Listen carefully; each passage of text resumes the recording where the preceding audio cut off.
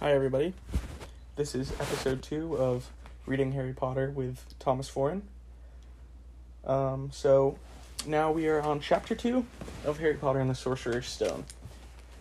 The Vanishing Glass. Nearly 10 years had passed since the Dursleys had woken up to find their nephew on the front step, but Privet Drive had hardly changed at all. The sun rose on the same tidy front gardens and lit up the brass number 4 on the Dursleys' front door.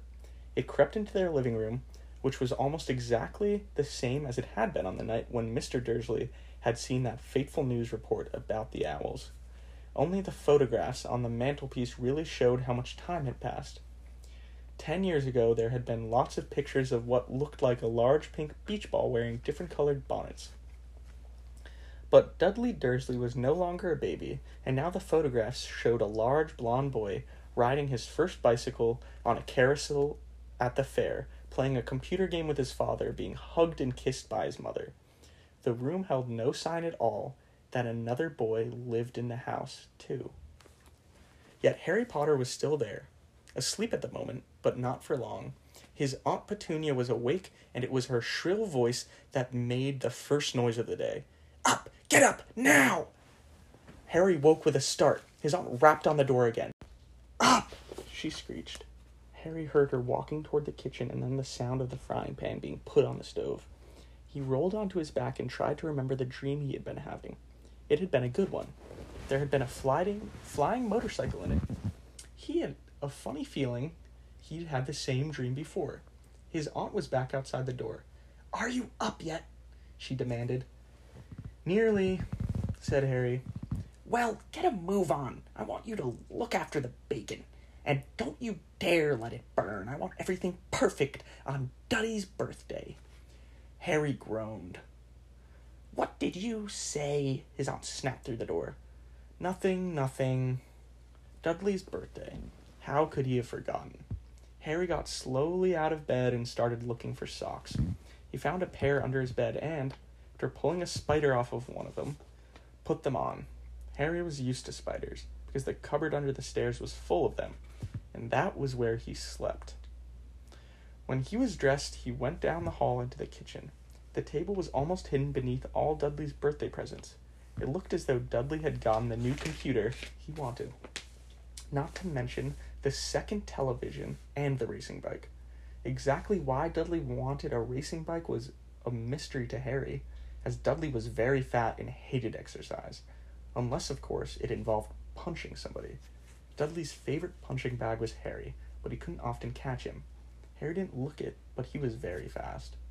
Perhaps it had something to do with living in a dark cupboard, but Harry had always been small and skinny for his age. He looked even smaller and skinnier than he really was because all he had to wear were old clothes of Dudley's, and Dudley was about 4 times bigger than he was. Harry had a thin face, knobbly knees, black hair, and bright green eyes. He wore round glasses held together with a lot of Scotch tape because of all the times Dudley had punched him on the nose. The only thing Harry liked about his own appearance was a very thin scar on his forehead that was shaped like a bolt of lightning. He had had it as long as he could remember, and the first question he could remember ever asking his Aunt Petunia was how he had gotten it. "In the car crash when your parents died," she had said, "and don't ask questions." Don't ask questions. That was the first rule for a quiet life with the Dursleys.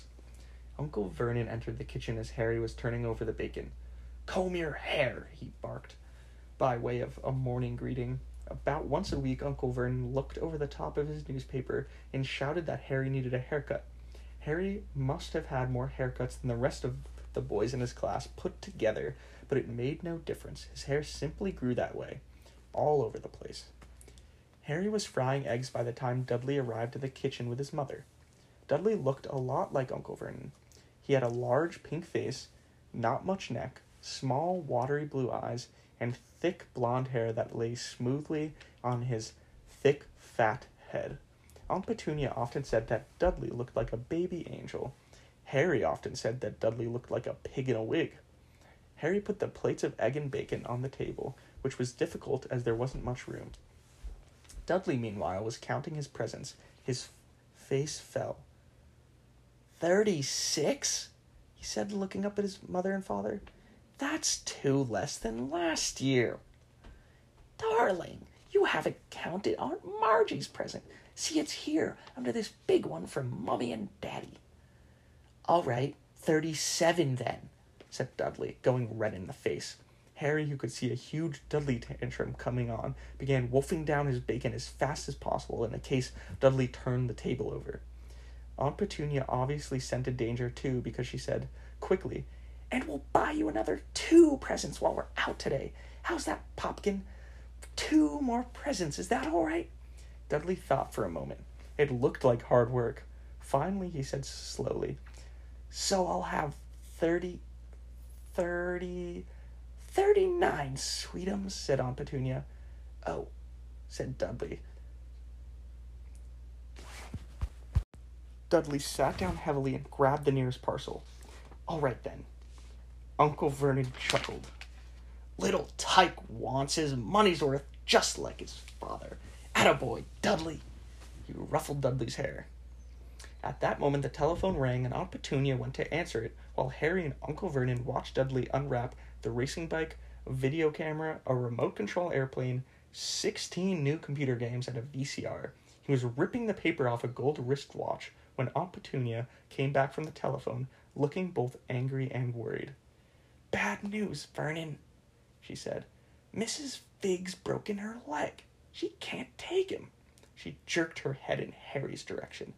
Dudley's mouth fell open in horror, but Harry's heart gave a leap. Every year on Dudley's birthday, his parents took him and a friend out for the day to adventure parks, hamburger restaurants, or the movies. Every year, Harry was left behind with Mrs. Fig, a mad old lady who lived 2 streets away. Harry hated it there. The whole house smelled of cabbage. Mrs. Fig made him look at photographs of all the cats she'd ever owned.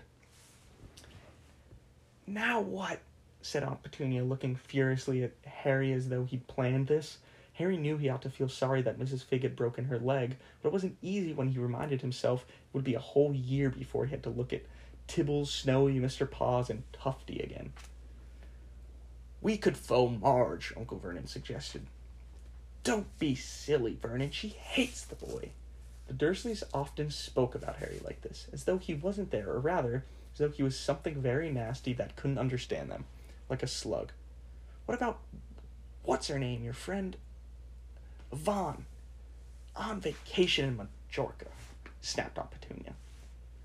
"You could just leave me here," Harry put in hopefully. He'd been able to watch what he wanted on television for a change, and maybe even have a go on Dudley's computer.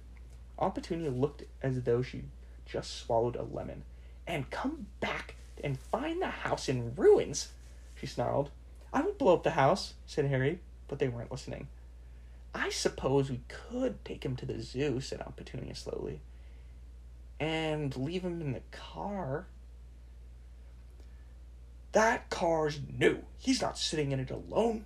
Dudley began to cry loudly. In fact, he wasn't really crying. It had been years since he'd really cried, but he knew that if he screwed up his face and wailed, his mother would give him anything he wanted. "Dinky Duddy Dums, don't cry. Mommy won't let him spoil your special day," she cried, flinging her arms around him. "I don't want him to come," Dudley yelled between huge pretend snobs. "He always spoils everything." He shot Harry a nasty grin through the gap in his mother's arms. Just then the doorbell rang. "Oh, good Lord, they're here," said Aunt Petunia frantically, and a moment later Dudley's best friend, Piers Polkiss, walked in with his mother. Piers was a scrawny boy with a face like a rat. He was usually the one who held people's arms behind their backs while Dudley hit them. Dudley stopped pretending to cry at once. Half an hour later, Harry, who couldn't believe his luck, was sitting in the back of the Dursleys' car with Piers and Dudley, on the way to the zoo for the first time in his life. His aunt and uncle hadn't been able to think of anything else to do with him, but before they'd left, Uncle Vernon had taken Harry aside. "I'm warning you," he said, putting his large purple face right up close to Harry's. "I'm warning you, boy. Any funny business, anything at all, and you'll be in that cupboard from now until Christmas."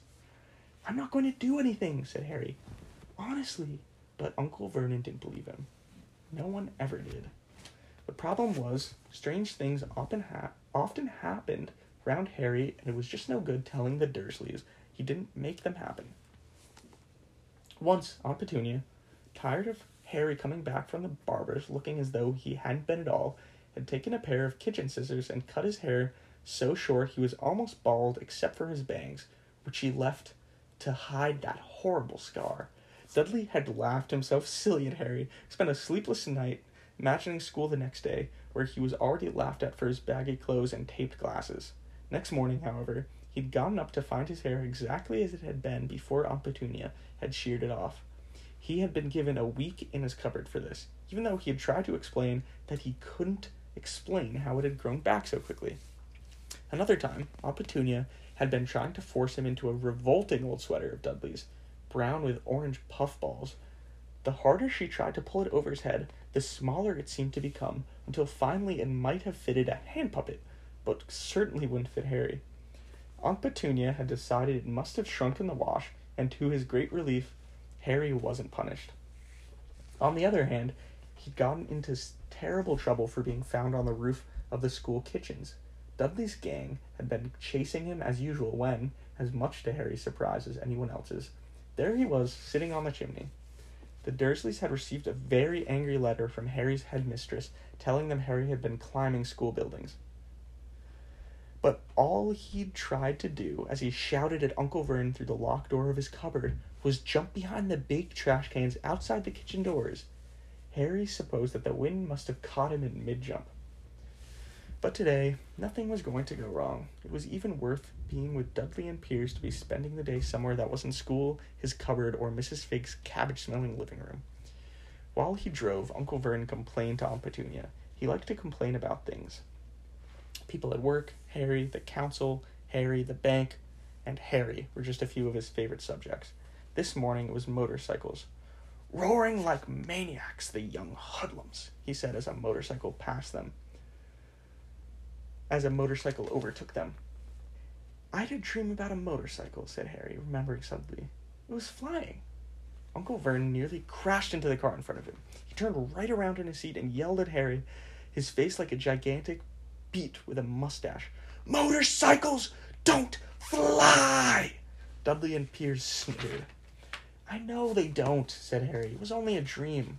But he wished he hadn't said anything. There was one thing the Dursleys hated even more than his asking questions. It was his talking about anything acting in a way it shouldn't, no matter if it was in a dream or even a cartoon. They seemed to think he might get dangerous ideas. It was a very sunny Saturday, and the zoo was crowded with families. The Dursleys bought Dudley and Piers large chocolate ice creams at the entrance, and then, because the smiling lady in the van had asked Harry what he wanted before they could hurry him away, they bought him a cheap lemon ice pop. It wasn't bad either, Harry thought, looking at it as they watched a gorilla scratching its head, who looked remarkably like Dudley, except that it wasn't blonde. Harry had the best morning he'd had in a long time. He was careful to walk a little way apart from the Dursleys, so that Dudley and Piers, who were starting to get bored with the animals by lunchtime, wouldn't fall back on their favorite hobby of hitting him. They ate in the zoo restaurant, and when Dudley had a tantrum because his Knickerbocker glory didn't have enough ice cream on top, Uncle Vern bought him another one, and Harry was allowed to finish the first. Harry felt afterward that he should have known it was all too good to last. After lunch, they went to the reptile house. It was cool and dark in there, with lit windows all along the walls.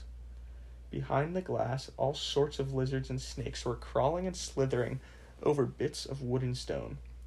Dudley and Piers wanted to see huge poisonous cobras and thick man-crushing pythons. Dudley quickly found the largest snake in the place. It could have wrapped its body twice around Uncle Vern's car and crushed it into a trash can. But at the moment it didn't look in the mood. In fact, it was asleep. Dudley stood, with his nose pressed against the glass, staring at the glistening brown coils. "Make it move!"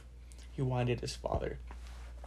Uncle Vernon tapped on the glass, but the snake didn't budge. "Do it again!" Dudley ordered. Uncle Vernon rapped the glass smartly with his knuckles, but the snake just snoozed on. "This is boring," Dudley moaned. He shuffled away. Harry moved in front of the tank and looked intently at the snake. He wouldn't have been surprised if it had died of boredom itself. No company except stupid people drumming their fingers on the glass, trying to disturb it all day long. It was worse than having a cupboard as a bedroom, where the only visitor was Aunt Petunia hammering on the door to wake you up. At least he got to visit the rest of the house. The snake suddenly opened its beady eyes. Slowly, very slowly, it raised its head until its eyes were on a level with Harry's. It winked. Harry stared. Then he looked quickly around to see if anyone was watching. They weren't. He looked back at the snake and winked too. The snake jerked its head toward Uncle Vernon and Dudley and raised its eyes to the ceiling. It gave Harry a look that said quite plainly, "I get that all the time." "I know," Harry murmured through the glass, though he wasn't sure the snake could hear him. It must be really annoying." The snake nodded vigorously. "Where do you come from, anyway?" Harry said. The snake jabbed its tail at a little sign next to the glass. Harry peered at it. Boa constrictor, Brazil. Was it nice there? The boa constrictor jabbed its tail at the sign again, and Harry read on. This specimen was bred in the zoo. Oh, I see. So you've never been to Brazil. As the snake shook its head, a deafening shout behind Harry made both of them jump. "Dudley! Mr. Dursley! Come and look at this snake! You won't believe what it's doing!" Dudley came waddling toward them as fast as he could. "Out of the way, you!" he said, punching Harry in the ribs. Caught by surprise, Harry fell on the concrete floor. What came next happened so fast no one saw how it happened. 1 second, Piers and Dudley were leaning right up close to the glass. The next, they had leapt back with howls of horror. Harry sat up and gasped. The glass front of the boa constrictor's tank had vanished. The great snake was uncoiling itself rapidly, slithering out onto the floor. People throughout the reptile house screamed and started running for the exit. As the snake slid swiftly past him, Harry could have sworn a low, hissing voice said, "Brazil, here I come. Thanks, amigo." The keeper of the reptile house was in shock. "But the glass," kept saying, "where'd the glass go?"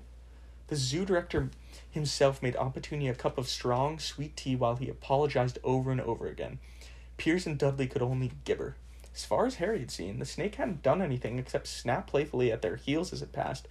But by the time they were all back in Uncle Vernon's car, Dudley was telling them how it had nearly bitten off his leg, while Piers was swearing it had tried to squeeze him to death. But worst of all, for Harry at least, was Piers calming down enough to say, "Harry was talking to it, weren't you, Harry?" Uncle Vernon waited until Piers was safely out of the house before starting on Harry. He was so angry he could hardly speak. He managed to say, "Go! Cupboard! Stay! No meals!" Before he collapsed into a chair, and Aunt Petunia had to run and get him a large brandy. Harry lay in his dark cupboard much later, wishing he had a watch. He didn't know what time it was, and he couldn't be sure the Dursleys were asleep yet. Until they were, he couldn't risk sneaking to the kitchen for some food. He'd lived with the Dursleys almost 10 years. 10 miserable years. As long as he could remember. Ever since he'd been a baby and his parents had died in that car crash. He couldn't remember being in the car when his parents had died. Sometimes, when he strained his memory during long hours in his cupboard, he came up with a strange vision. A blinding flash of green light and a burning pain on his forehead. This, he supposed, was the crash, though he couldn't imagine where all the green light came from. He couldn't remember his parents at all. His aunt and uncle never spoke about them, and of course he was forbidden to ask questions. There were no photographs of them in the house. When he had been younger, Harry had dreamed and dreamed of some unknown relation coming to take him away, but it had never happened. The Dursleys were his only family. Yet sometimes he thought, or maybe hoped, that strangers in the street seemed to know him. Very strange strangers they were, too. A tiny man in a violet top hat had bowed to him once while out shopping with Aunt Petunia and Dudley. After asking Harry furiously if he knew the man, Aunt Petunia had rushed them out of the shop without buying anything. A wild-looking old woman dressed all in green had waved merrily at him once on a bus. A bald man in a very long purple cloak had actually shaken his hand in the street the other day and then walked away without a word. The weirdest thing about all these people was the way they seemed to vanish the second Harry tried to get a closer look. At school, Harry had no one. Everybody knew that Dudley's gang hated that odd Harry Potter in his baggy old clothes and broken glasses, and nobody liked to disagree with Dudley's gang. Alright, that is the end of Chapter 2. Stay tuned for Chapter 3 of Harry Potter and the Sorcerer's Stone, The Letters from No One.